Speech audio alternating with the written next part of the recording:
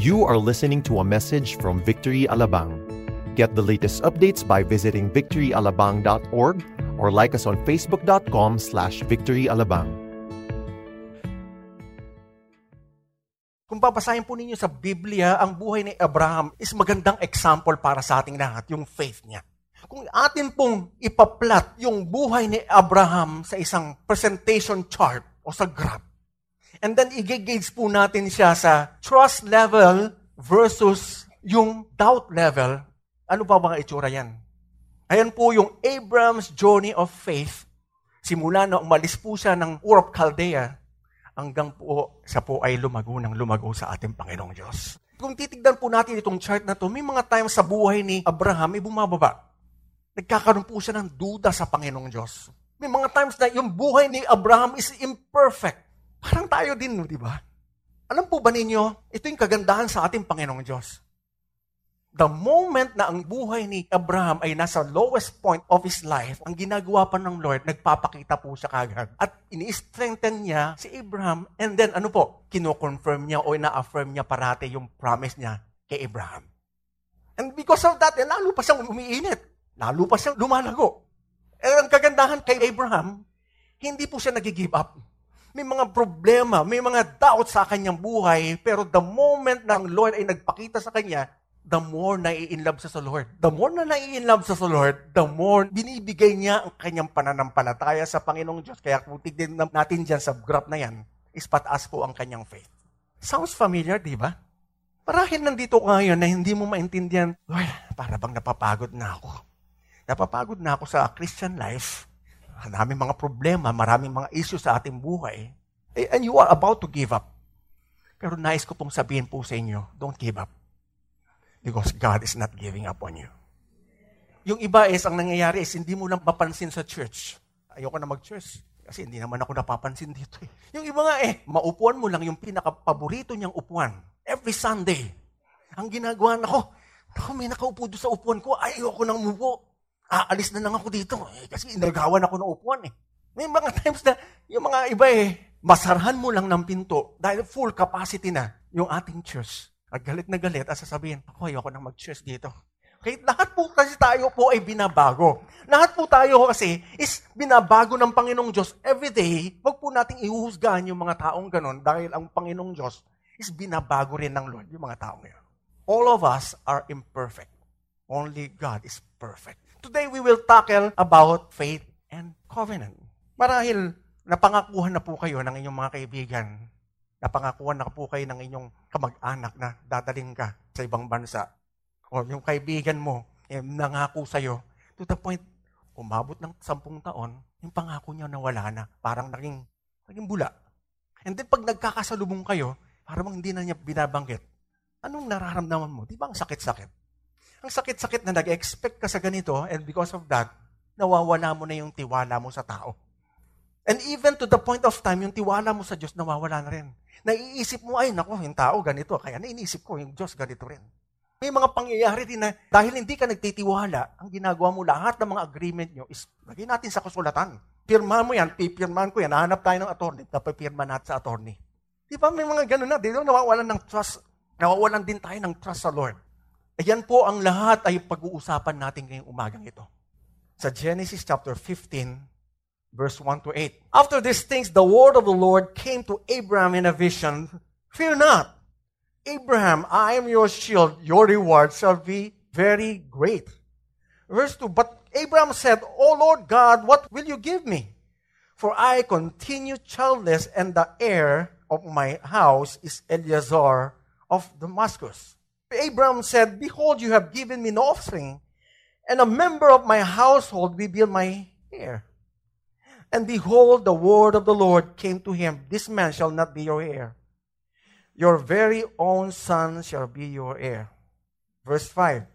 And he brought him outside and said, Look toward heaven, and number the stars, if you are able to number them. Then he said to him, So shall your offspring be. And he believed the Lord, and he counted it to him as righteousness.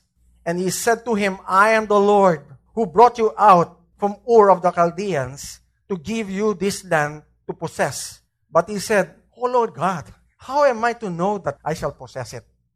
Let's jump in verse 17 to 20. When the sun had gone down and it was dark, behold, a smoking fire path and a flaming torch passed between these pieces.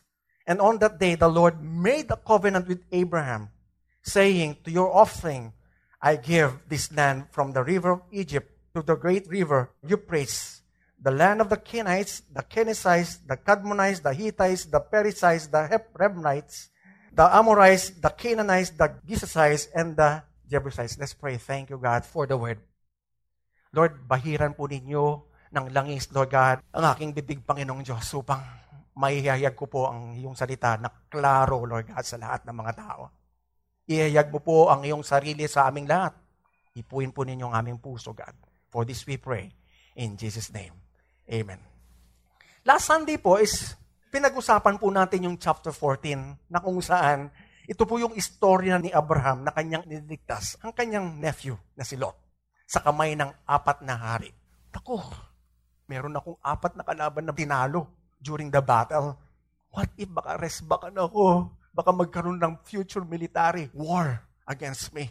Kung titignan po ninyo, nandun na naman po siya sa point, marahil nagda-doubt. And then, ito ang ginawa ng Lord. Nagpakita na naman siya in a vision. Anong sabi niya? Fear not, Abraham. I am your shield, your reward shall be very great. Ako ang magpoprotect sa iyo. At ako rin ang magbibigay sa iyo ng reward. Pero alam po ba ninyo, yung main concern niya is, Lord, what is success if I don't have a successor? What if a success? Kung lahat ng mga bagay sa akin, mayaman na ako, marami akong servant, wala naman makatagapagmana ng lahat ng aking mga possession. Si Eliezer po, yung servant ko lang ang makakapagmana ng lahat ng mga ito. Kasi kung titignan po ninyo, during the ancient Near East, kapag ang isang couple o kapag asawa ay tumanda at wala po silang asawa, automatic po yung ginagawa nila is nag-a-adapt po sila ng servant. At yung servant na yan po, siya po ang magmamana ng lahat ng ari-arian ng servant na yan. Kaya po yan ang sinabi ni Abraham during that time. Pero alam po ba niyo anong sinagot ng Lord sa kanya? Sabi niya, Abraham, hindi yan si Eliezer na servant mo ang magmamana ng lahat ng iyong ari-arian. Eliezer, hindi siya magiging yung tagapagmanang ng lahat ng yan. Pero magmumula yan sa iyong anak. Mismo kadugo mo. Siya ang tagapagmana ng lahat ng kung anong meron ka. Pero ang ginawa ng Lord, hindi ka nga Abraham. Lumabas tayo sa labas ng iyong tent. At ang ginawa ng Lord, pinakita ng Lord sa kanya, tumingin ka sa heaven. Tignan mo yung lahat ng mga stars dyan and then bilangin mo. Siguro ang ginagawa ni Abraham, 1, 2, 3, 4, 5, Lord. Naku Lord, ang dami-dami nito. Hindi ko mabilang to. Abutin tayo ng ilang taon. Pero sabi ng Lord, kung mabibilang mo yan, ganyan karami ang iyong mga offerings. Anong reaction ni Abraham during that time? And he what? And he believed the Lord and he counted it to him as righteousness. Pero alam po ba ninyo, the first time na marinig ko po at mabasa ko po ito, nung ako po ay bagong Kristiyano, my reaction is, Lord, ayun lang ba? Ang reaction ko, Lord, magiging righteous ako sa harapan mo kapag ako ay naniwala lang sa'yo at nagtiwala. Ganun lang pala kasimple. Pero Lord, baka yan ay naka-applicable lamang yan kay Abraham. Hindi yan para sa akin. Yung perspective ko about good works is nagbago nung nabasa ko po ito yung Romans. Ito ba yung nakalagay sa Roman? What then shall we say was gained by Abraham? Our forefather according to the flesh, for if Abraham was justified by works. Pag sinabing justified, ipinawalang sala, he has something to boast about. Siyempre, kapag pinawalang sala siya ng Lord sa magitan ng kanyang good works, siyempre, magyayabang ka. At sasabihin nyo, ako yung pinaka-holy, ako yung pinaka-righteous compare sa kanya. Siyempre, parang magyayabang siya. Good works ang sa tingin niya na magiging righteous ang isang tao but not before God. What does the scripture say? Abraham believed God and it was credited or counted to him as righteousness. Now to the one who works, his wages are not counted as a gift, but as his due. Ang salvation po sa ating lahat is a gift. Okay? And to the one who does not work but believes in him Hindi siya gumagawa, pero naniwala lang siya. Pinapawalang sala ang mga ungodly. Ano po? His faith is counted as what? Righteousness. Ito po yung gospel. This is the message of the gospel. From the time of Abraham to the time of Paul, until the time natin ngayon, the same pa rin po ang gospel is to believe. It's not about good works, but all you have to do is to believe. Aren't you glad? Hindi ka ba natutuwa? Hindi natin na-earn yung ating righteousness sa magitan ng kabutihan.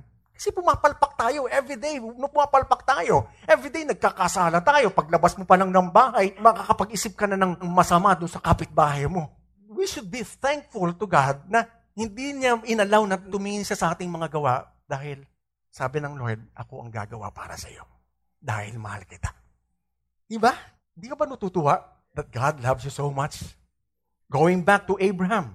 Then God reminding him of this. The Lord said to Abraham, sino po yan? Ang Lord.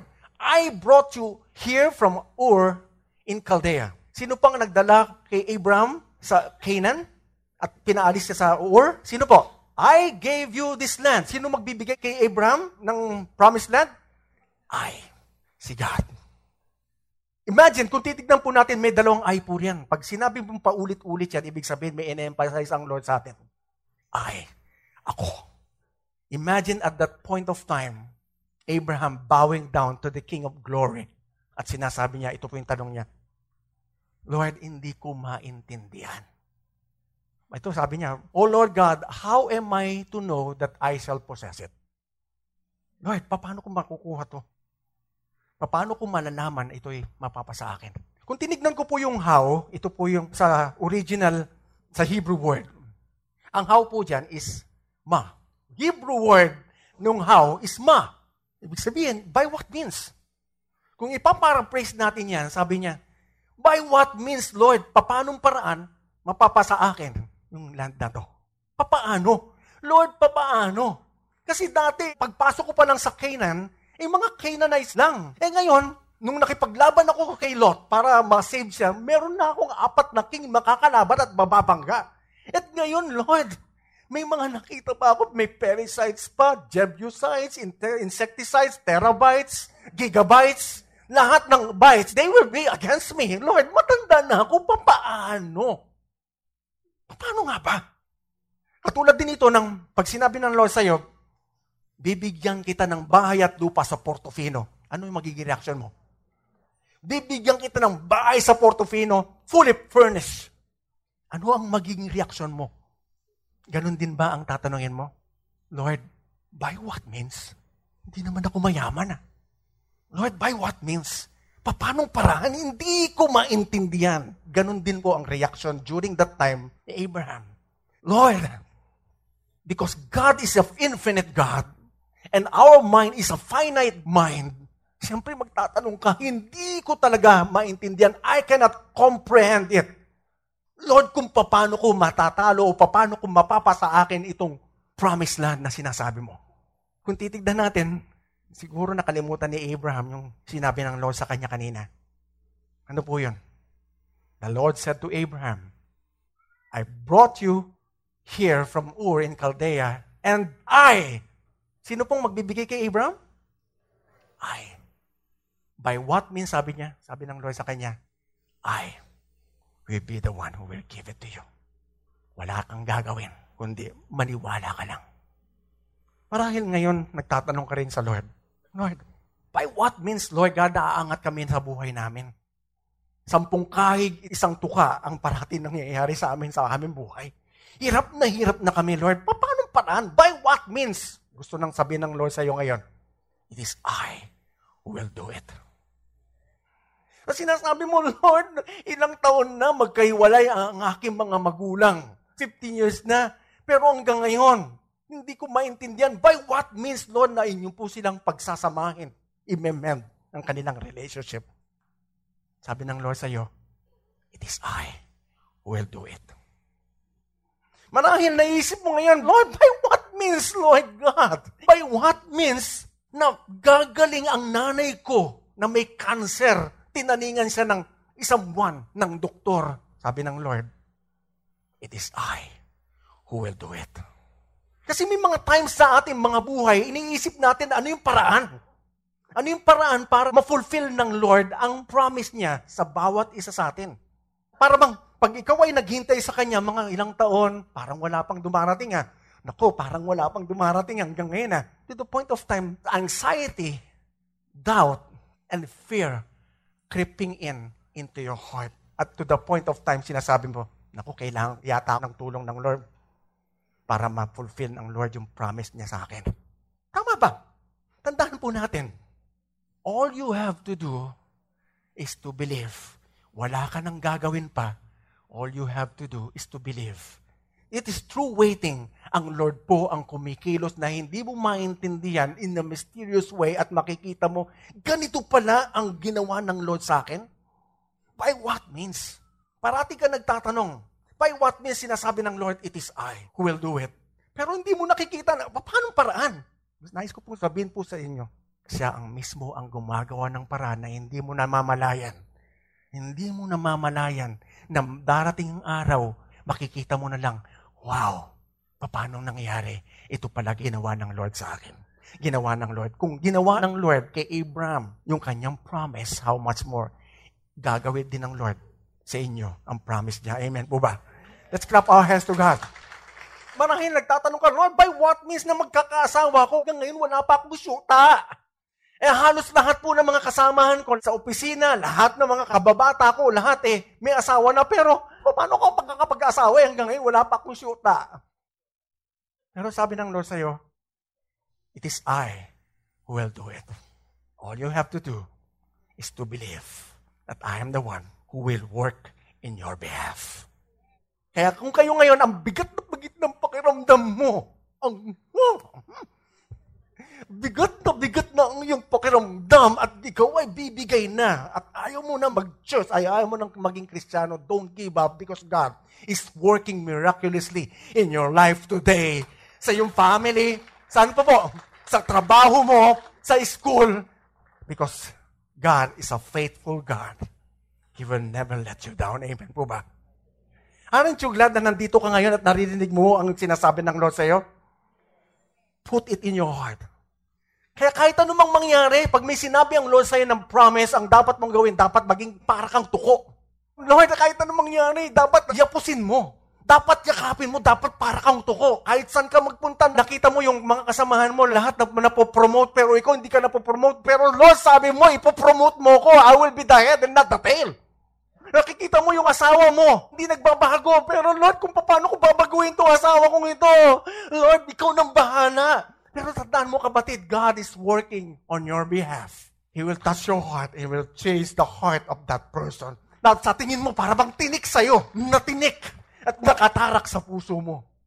Hindi ka ba natutuwa? Wala ka nang gagawin. All you have to do is to trust and believe and pray. Because God is working on your behalf. There are times, because we can't comprehend the ways of God katulad ni Abraham. Hindi mo makomprehend hindi mo maintindihan kung paano. Dahil dyan, sabi ko nga kanina, sometimes fear, anxiety, or doubt creep into your heart. Kaya ginagawa mo, Lord, kailangan mo yata ang tulong ko tutulungan na kita. Diba? Maybe you are believing God that He will bless you. That's why you are doing things on your own means. Katulad ng babasahin ko po, meron po ako dito. Tinatapakan mo ang iba para ma-promote ka na nagiging sanhi ng away sa opisina. Kasi you are doing on your own Kinukuha mo yung ibang project ng iba at sinasabi mo, gumawa nito. You are doing on your own. You are so much busy with your work to the point na wala ka ng oras sa iyong asawa, sa iyong anak. Wala ka ng oras sa Diyos. And then pagdating ng bahay, frustrated ka at pagod na pagod. Bakit? Kasi yung trabaho ng Diyos ay tinatrabaho mo. Dapat ang Diyos ang trumabaho niyan, trabaho mong yan, pero ang ginagawa mo, tinatrabaho mo ang trabaho ng Panginoong Diyos. Hello? Kaya ikaw, you ended up frustrated and discouraged sa buhay. Diba kung ikaw medrep, kung ikaw salesman, diba kung nandun ka sa sale, diba? Ginagawa mo, nagbibigay ka ng padulas. Nagbibigay ka ng padulas para yung produkto mo ay mabenta lang sa ospital. Pero hindi mo alam may Diyos na siya ang kikilos para sa iyo. Ang Diyos ang mismo ang kikilos para sa iyo. May humihigop ka sa iyong teacher. Kasi gusto mong ma-maintain yung grade mo, baka mawala yung scholarship mo. Pero tandaan natin, pag nilagay po natin sa ating mga kamay, tayong tumulong sa Diyos, na dapat siyang mag-fulfill ng promise, ito mangyayari sa atin. When we do things on our own strength, most of the time, we end up frustrated. We end up pagod na pagod. We end up exhausted. Because you are doing things, you are doing the promise of God na siya dapat ang gagawa, tinutulungan mo, kaya ngayon nagiging frustrated ka. Balik ulit tayo kay Abraham. Di ba may tanong si Abraham? Anong tanong niya?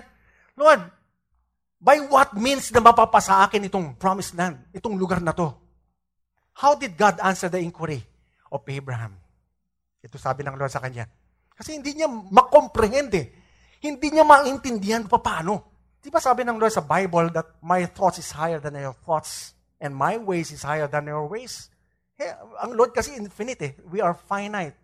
Ang isip natin is ganyan na kaliit sa mata ng Lord. Pero sabi ng Lord kay Abraham, He said to him, bring me a heifer, 3 years old, a female goat, 3 years old, and a ram, 3 years old, turtle dove, and a young pigeon. And he brought him all this, cut them in half, and laid each half over each other. But he did not cut the birds in half. Alam po ba ninyo, paano kinommunicate ang Panginoong Diyos yung kanyang naisabihin kay Abraham?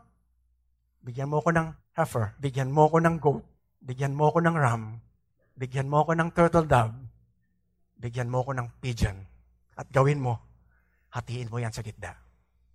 At during that time, alam na ni Abraham, wow, merong plano ang Diyos. Alam ko na to, naiintindihan ko na to eh. Kasi bakit? During that time, kinukommunicate na ngayon ng Lord sa kanya yung culture during that time. Na kapag ang isang hari ay nagkapagkasundo sa isang servant, ang gagawin po niyan, kuha sila ng hayop, papatayin, cut it off, lalagay po yan sa gitna, paghihiwalayin, then both of them will walk on that carcass. At habang naglalakad sila, dahan-dahan at sasabihin niya, mangyari nawa ito sa akin. Itong curse na to sa akin kung hindi ko i-fulfill ang promise ko sa iyo. Ganun po ang ibig sabihin nun. Kinommunicate ng Lord ngayon sa kanya by means of covenant because that's the language na maiintindihan ni Abraham. Diba? May mga times na hindi mo maintindihan kung anong nangyayari sa iyong buhay pero kino-communicate sa iyo ng Lord yung mga signs.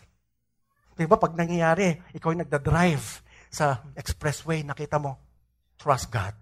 At nakikita mo sa tarpaulin, trust God. And then, dumadaan ka sa isang problema. Wow! Sabi ng Lord sa akin, trust God.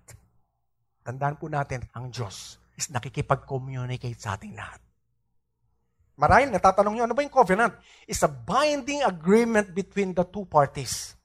It's a bilateral agreement. Ibig sabihin, bilateral agreement, dalawa pong party ito. A king, a servant, a suzerain, a vassals. Ano ibig sabihin ng suzerain? Siya yung may-ari ng lahat ng kanyang mga lupain during that time. Ang vassals, ito po yung mga slaves.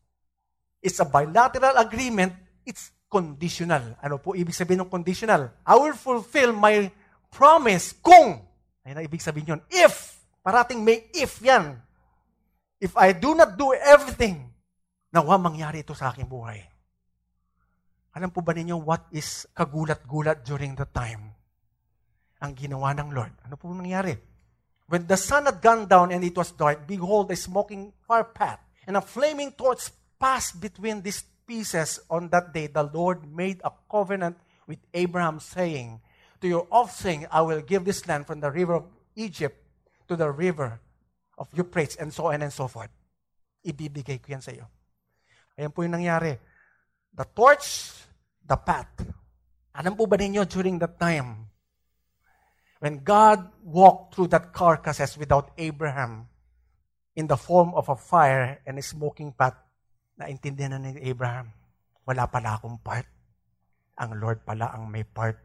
Siya ang gagawa, hindi pala ako. Si Lord pala ang gagawa, hindi pala ikaw. Dapat mo lang gawin, maniwala ka sa sinabi niya. Ang dapat mo lang gawin, magtiwala ka at huwag kang bibigay dahil siya mismo ang kikilos sa iyong buhay. Ayun po ang ibig sabihin niyon. Sige, let's clap our hands to God.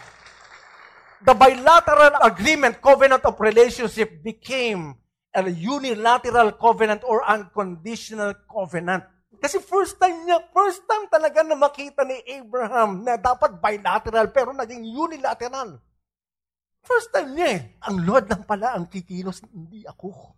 Kahit na pumalpak ka sa iyong buhay Kristiyano, may mga times na nagdududa ka, may mga times wala kang oras sa Panginoong Diyos, may mga times na bumabagsak ka at nagkakasala ka, pero sabi ng Lord sa iyo ngayon, tutuparin ko pa rin ang aking pangako sa iyo dahil ako, I am a faithful God and I will not change and I will not lie sa lahat ng promises ko. Natutuwa ka ba? Hindi ka ba mapapapalakpak at hindi ka mapapasigaw na sabi na talagang hindi talaga nakabase sa lahat ng mga mabubuting gawa natin? You are a God's favored son of the living God and sons and daughters of the living God. Tandaan po natin ito, God is faithful to His promises even though we are unfaithful. Even though you are unfaithful, wala kang oras sa Kanya, tumatalikod ka sa Kanya, tumatakbo ka sa Kanya. Saka na yan. Ayoko yan. Praise the Lord. Hallelujah. Ayoko yan. Sinasabi mo, instead of praise the Lord, erase the Lord. Erase the Lord. Erase the Lord. Ayoko yan. Pero sabi ng Lord sa iyo, kahit ano mangyari, I will fulfill my promise to you. I will bless you. Hindi nyo ba namamalayan ang blessing ng Lord sa iyo kahit na tumatakbo ka sa Lord? Pero meron kang pagkain sa iyong hapagkainan? Hindi ka ba natutuwa na pagkagising mo sa umaga, wala kang sakit at ngayon ikaw meron kang hininga? Hindi ka ba natutuwa na naglalakad ka sa daan, kahit na bumabagyo, naramdaman mo yung favor ng Lord sa'yo? Pero tandaan mo, because God loves you. The question is, why will He fulfill His promises? Because God initiated it. Initiated the covenant. God executed the covenant. His promise. All you have to do is believe. Believe. Ibig bang sabihin yan, wala ka nang gagawin? Lord, wala na ba akong gagawin? Paano ka be-bless ng Lord kung hindi ka nagtatrabaho? Minsan, magtutunga ka na lang ba sa bahay? Hindi po. Magtrabaho ka at gagamitin ng Panginoong Diyos ang iyong kumpanya para ka i-bless. Ito po yung takihome ko sa inyo lahat. Unwavering faith is anchored on our unwavering God because of His covenant. Alam po ba ninyo, when God strike a covenant with Abraham, during that time, God asked him to cut the animals into 2 pieces.